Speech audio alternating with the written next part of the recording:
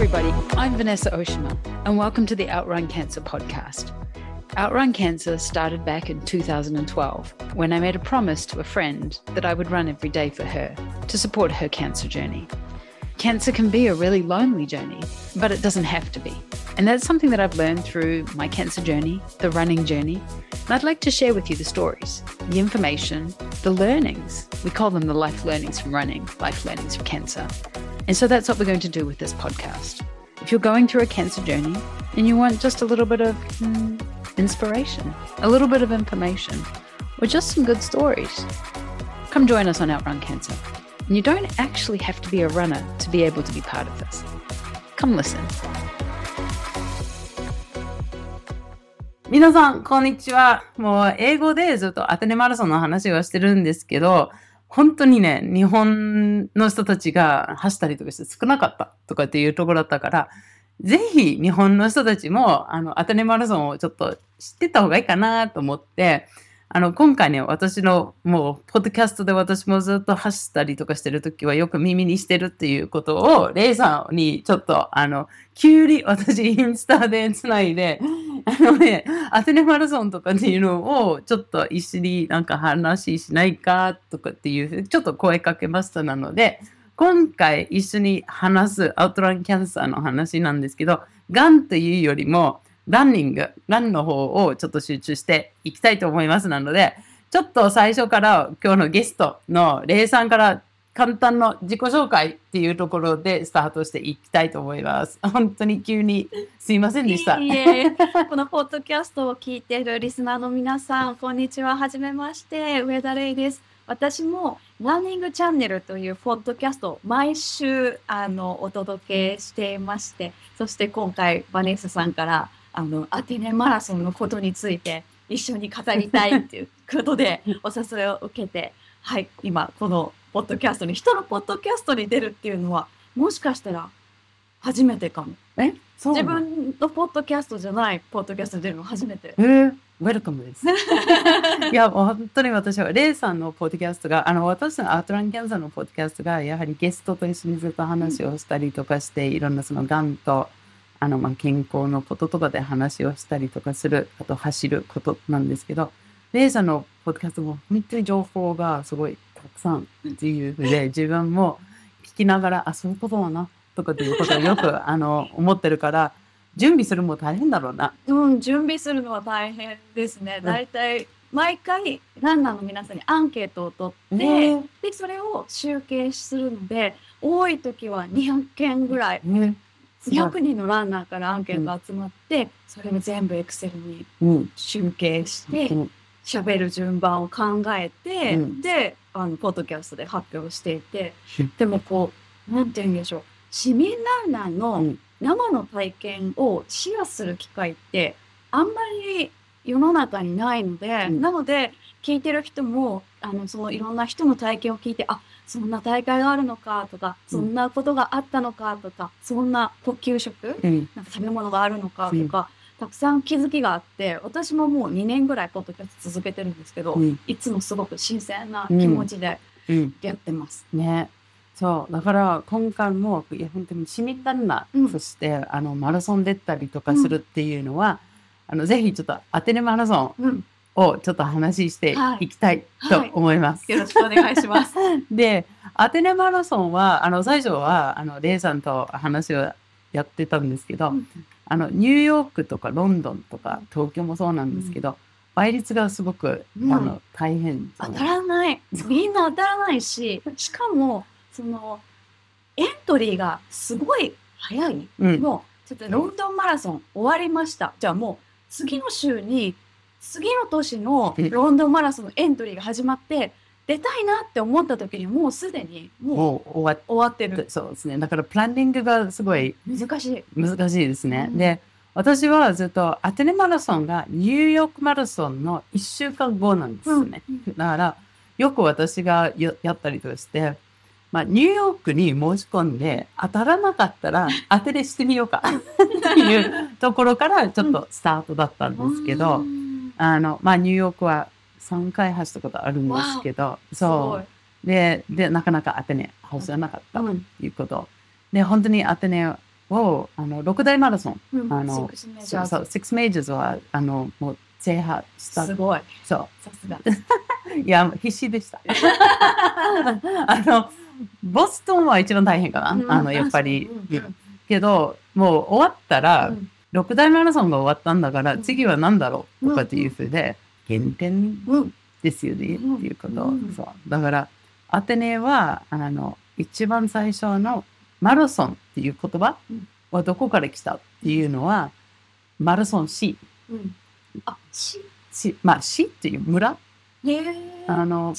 地名なんですよ。知らなかった。そうでグリシャで、大昔なんですけど、よく戦争とかであったり取り合ったりとかしてたんですけど、そこでマラソンでなんかバトルがあって、でグリシャの人たちが勝ったんですよ。だからアテネ、大切なアテネにもう守りましたよとかいうメッセージを届かないっていけなかった。でマラソンからアテネまで走りました。それが原点。最初。そう。で、このアテネマラソンはそのコースです。そう。で、実はね、アテネマラソン、あっちを最初はね、走ったのは40キロだっけ ?42.195 じゃない。あれそれまた、それはまたあと違う話なんだけど。そう。で、アテネマラソンは興味持ったことあります？レイさんは。いや、ほとんど誰かが出たことあるっていうのを聞いたことがあるぐらいで、やっぱり6メジャーとか、他のヨーロッパとかアメリカの大きな都市の大会のことばっかりで、アテネってなかなか選択肢に入ったことがない。で、レイさんはマラソンを選ぶときはどういう基準で選ぶんですか？私はアジアの大会、特に、台湾の大会にすっごくたくさん出てたので、台湾の人がエントリーフィーがタダでいいから来てよって言うんですよ、主催者が。でも台湾のマラソンのエントリーフィーって5000円ぐらい、でもエアチケットとか宿泊代は自分で払わなきゃいけないから。これはそうね。けどなんか来てってみんな言ってくれるので、それで台湾にすごい行くことが多くなっちゃって、でヨーロッパってなるとやっぱり休みを長く取らなきゃいけないので、4日5日ぐらいいるかな。なのでやっぱりプランニングするのが大変っていうのがあって、ついつい近いところに行っちゃってました。日本の中でマラソンを選ぶときはどんな基準で選ぶんですか？日本の中でマラソン選ぶときは、でもまずみんなとりあえず東京にエントリーして、でもダメだろうなって思って、ちなみには東京走ったことあります？3回当たったことがあって。3回も当たった？当たった。一番最初のマラソンが東京マラソンで、2014年会社がマラソンのコースのすぐ近くで、チームみんなでエントリーしようと言って、10人でエントリーして、当時10倍で、私だけみんな応援。でも上司がランナーだったので、次の日にはエクセルで作ったロードトゥ東京マラソンっていうプランみたいなプランのシートが出されてやんなきゃいけないな。2014、2015で今年。じゃあ、新しいコース。旧コースと新しいコース。どっちの方が好きですか？どっちも好きですけど、でもやっぱり最後のゴール、丸の内、東京駅のゴールは、やっぱみんな感動するだろうなと思って、でも今年はゴミ拾いしながら 42.195 キロ走ったので、すごい。プロギングしながらしたんだ。600個。ゴミ。600。すごい。5時間半。だから、あんまり景色は楽しめなくって、下ばっかり見てて。すごい。でもそれはまた面白いですね。おっしゃる通りで、もう今回はプロギングでやりますから、ほとんど時計見ないで、違う目的でやってるっていうところですね。今レイさんが言ってた丸の内のところなんですけど、そのフィニッシュラインなんだけど、アテネマラソンのフィニッシュラインうん、もう素晴らしい。素晴らしい。そう、アテネマラソンのフィニッシュラインが、英語で言うと、モダンオリンピックス。だから、近代オリンピック。そう、近代のオリンピックだから、昔のオリンピックスがオリンピアっていう場所とかだったんですけど、モダンオリンピックっていうところは、近代オリンピックの最初の行った場所。発祥の地。そうそうそう。で、スタジアム自体が、英語はマーブル、大理石とか、そういう石の種類のそうからできてるなんですから、もう The only stadium made of marble とかっていうところだから、本当に入るときにはすごい感動しちゃう。感動。そう。あと、そうだよね。本当にもう自分がオリンピック、一番最初のオリンピックの選手たち、一番最初のマラソンの人たちと同じコース走ってたっていうところが、歴史がものすごいある。なので、なんか楽しめる。本当に楽しめるっていうところ。常にこう歴史とリンクしながら、だから昔の人がその戦いに勝った時にそのアテネに報告しに行くためだったから、昔の人のとこを走って早く報告したいって思って頑張ったんだとか、そういうのがこうリンクしてきて。そう。だから今レンさんが言ったよね、アテネマラソンは申し込むとかっていうのは最後の最後まで申し込むが結構できるんですよね。すごい。9月まで。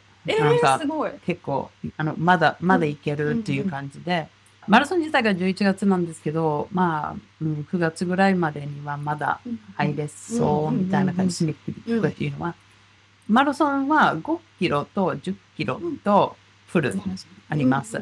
10キロが前日土曜日になります。5キロがその当日と同じだったかな。でそういう感じとかでやったりとかしてるから、なんか家族と一緒に行って、一人がフル走るけど、一人が5キロとか10キロとかっていうところもできます。5キロと10キロの同じゴール地点。そうですね。土曜日で走る10キロの人たちでも、ゴールとかっていうところもありますっていうこと。なんかいろいろ混雑してたから、最初はね、もうみんなが5キロ、10キロフルを同じ日とかだったけど、あんまりにもパニックとかっていうところだったから、ちょっとそれは整理をしているというところです。でも、じゃあグリシャのアテネの、今、レイさんが言ってた通りで、もう本当にヨーロッパに行くとかっていうのは、走りに行くとかっていうことは、やはりプランニングしないといけないというところです。で、やっぱり遠いっていうところもある。けど、ちょっと、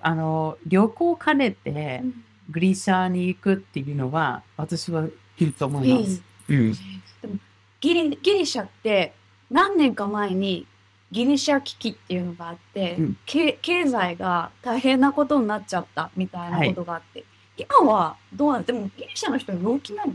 かな。別に、なんていうかな、もう経済がちょっとあれはしてたとかっていうところもあるんですけど、とにかくグリシャにいるときは結構安いんですよ。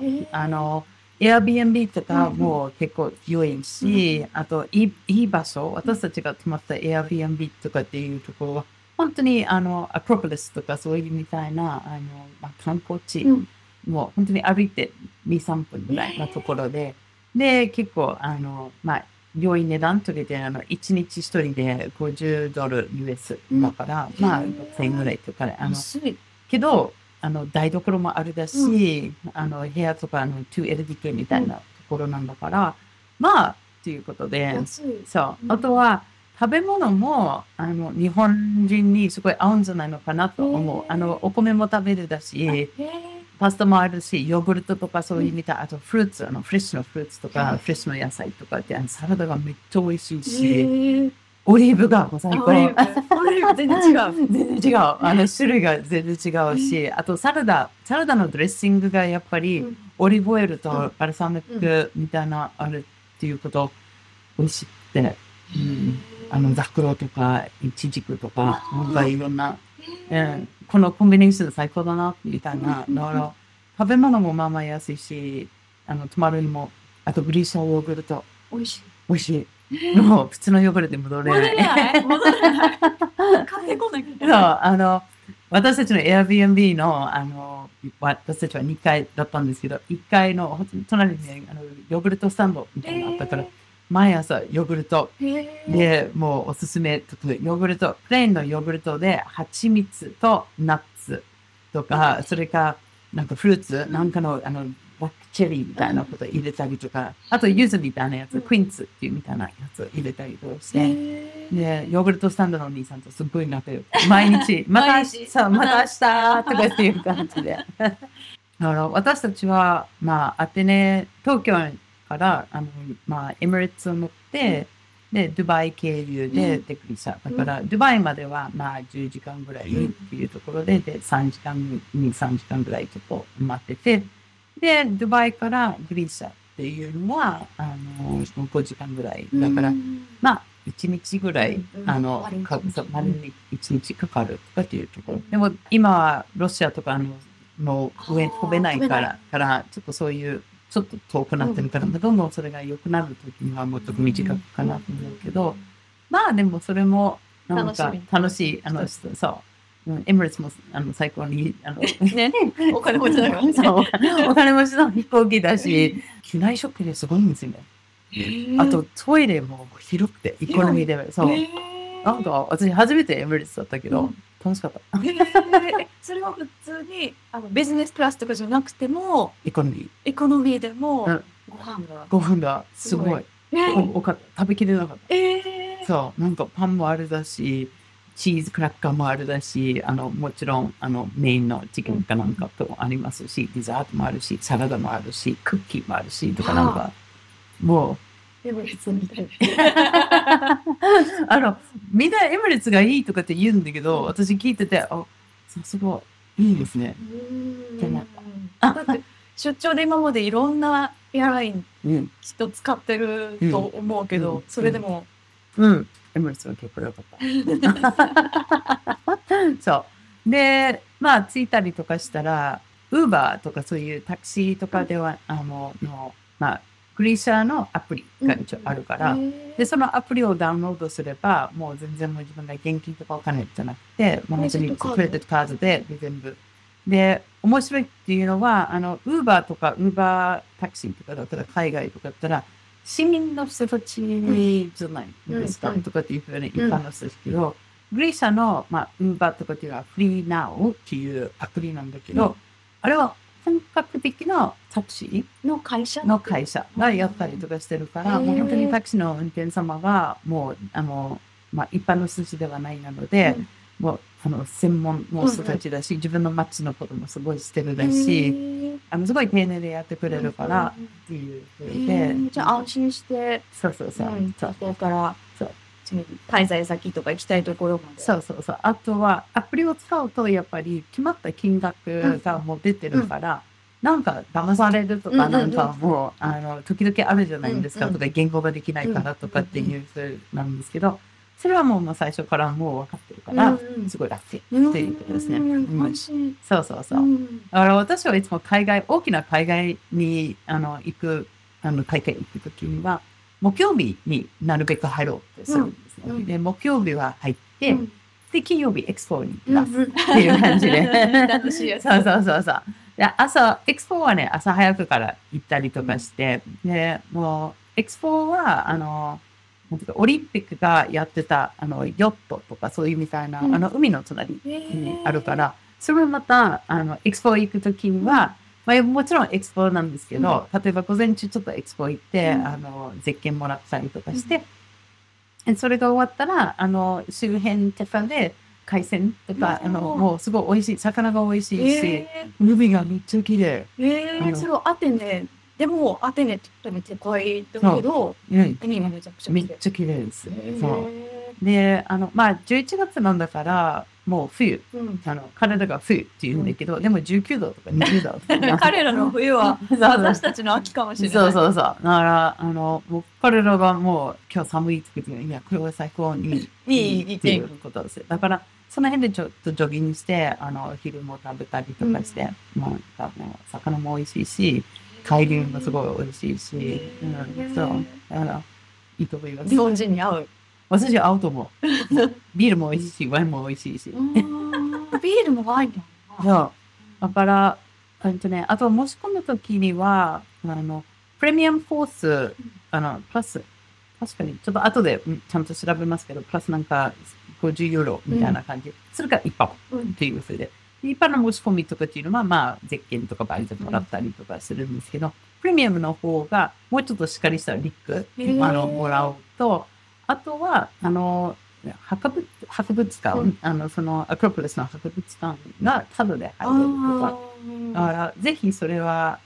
やった方がいい人なのかなと思います。もう本当に博物館がすごい多くて、で、スポーツ好きな人たちとかだったら、本当にオリンピックの原点の場所なんだから、たくさん見に行く場所もあるし、ストーリーもありますし、素晴らしい。博物館行きました？私行きました。素晴らしい。素晴らし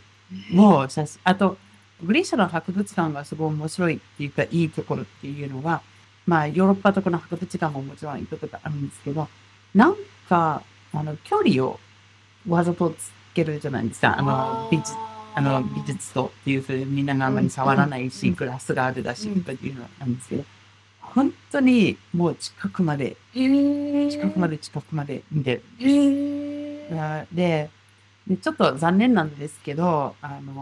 このストーリーとか、博物館でもやるんですけど、この、銅像が、なんか腕がないとか足がない。で、それが、海外の人たち、フランスとか、イギリスとか、いろんな人たちが、戦争の時に入ったりとかして、取って、今、イギリスの博物館でやる。大博物館とか取ったらギリシャから取ってきたぞみたいな。そう。で、ある。ということで、今、グリシャの人たちは一生懸命戻そうとしていますけど、この、なんていうか、銅像があるで、例えば、5つの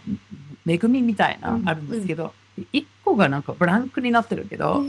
本当にこれは6人のはずなんだけど、1個がイギリスにいますよ。で、それがやっぱり、ものすごいアピール、いろんな書いてるとか、もう、イギリスの博物館にありますみたいな感じで、そう、とか。だから、それで、なんかちょっと嫌味っぽい。ここもあそこもっていう感じで、でも、それも含めて歴史？そう。で、博物館行くときには、ちょっとガイドさん、ちょっとしたの、なんか20ユーロとかなんかとかで、ガイドツアーみたいな、あと日本語もできるっていうところだから、ちょっとそういうみたいなのも入ったりとかすると、より、深く、知ることができる。もう全部英語で書いてるから、英語はちょっと苦手とかだったら、やはりちょっとその日本語の説明っていうところ、ガイドあったらいいかなと思います。日本語のガイドもあったら嬉しい。私は英語が苦手だから。そう。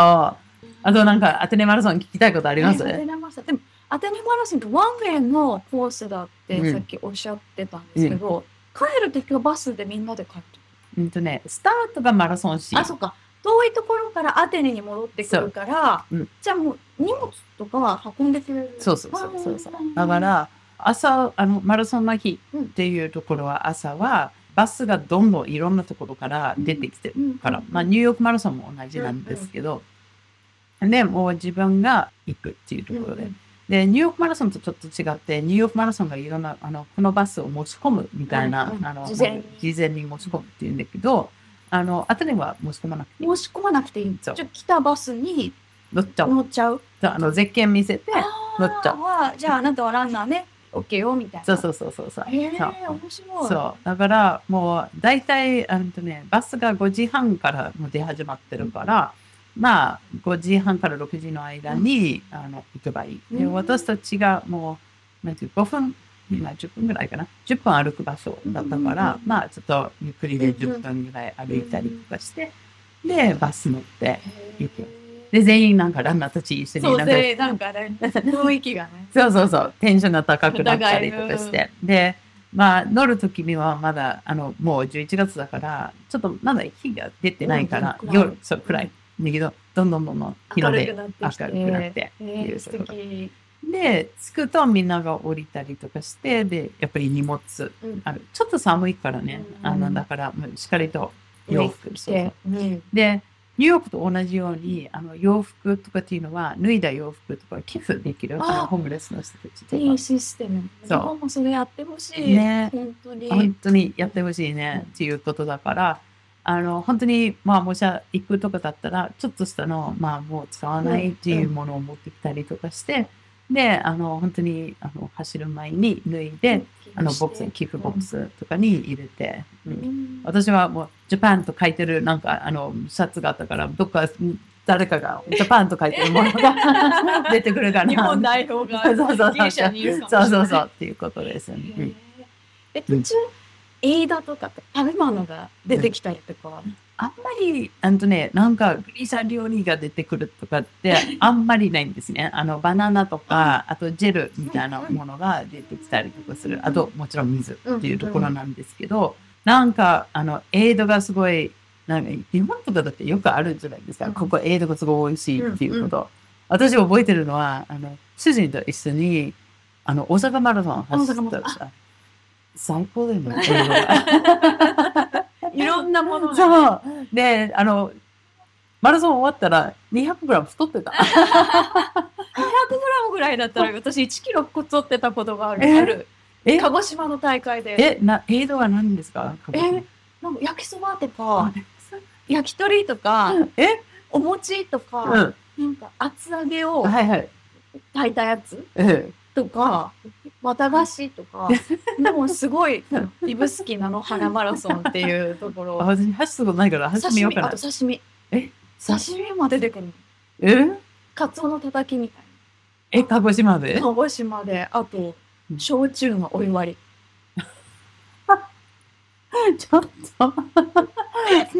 それまた面白いな。リーさんはそうじゃないバナナとかでも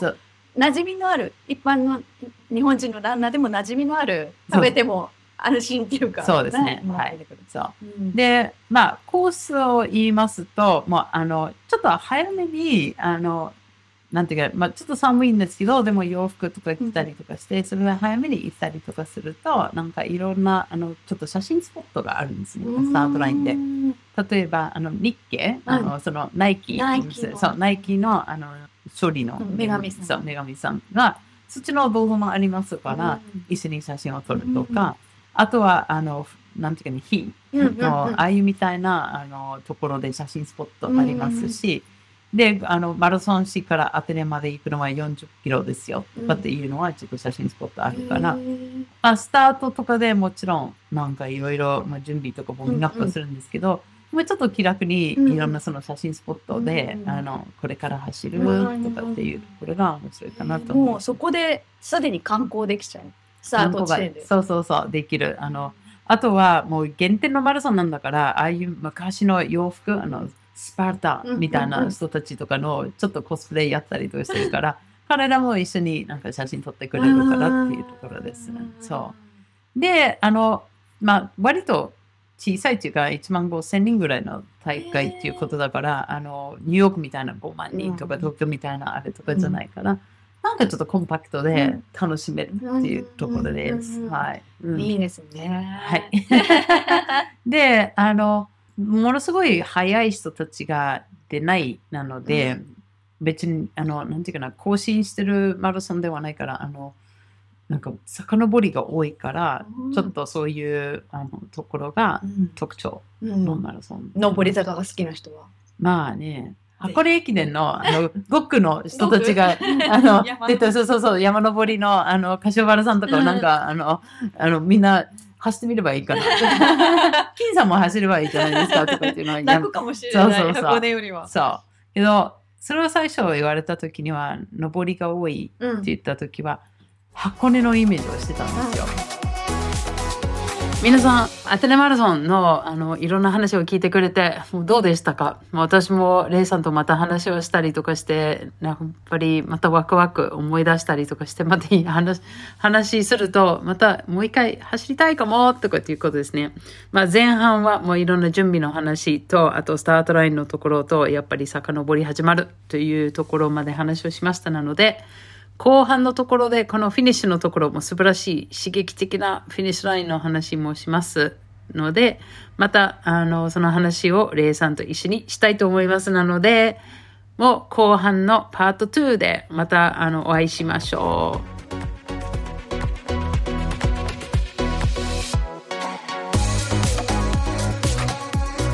Thanks for listening to today's Outrun Cancer story. I know telling stories really helps. So now I'd like to ask you to come share your takeaways. Follow us on Instagram at Vanessa_outruncancer for some stories, some inspiration,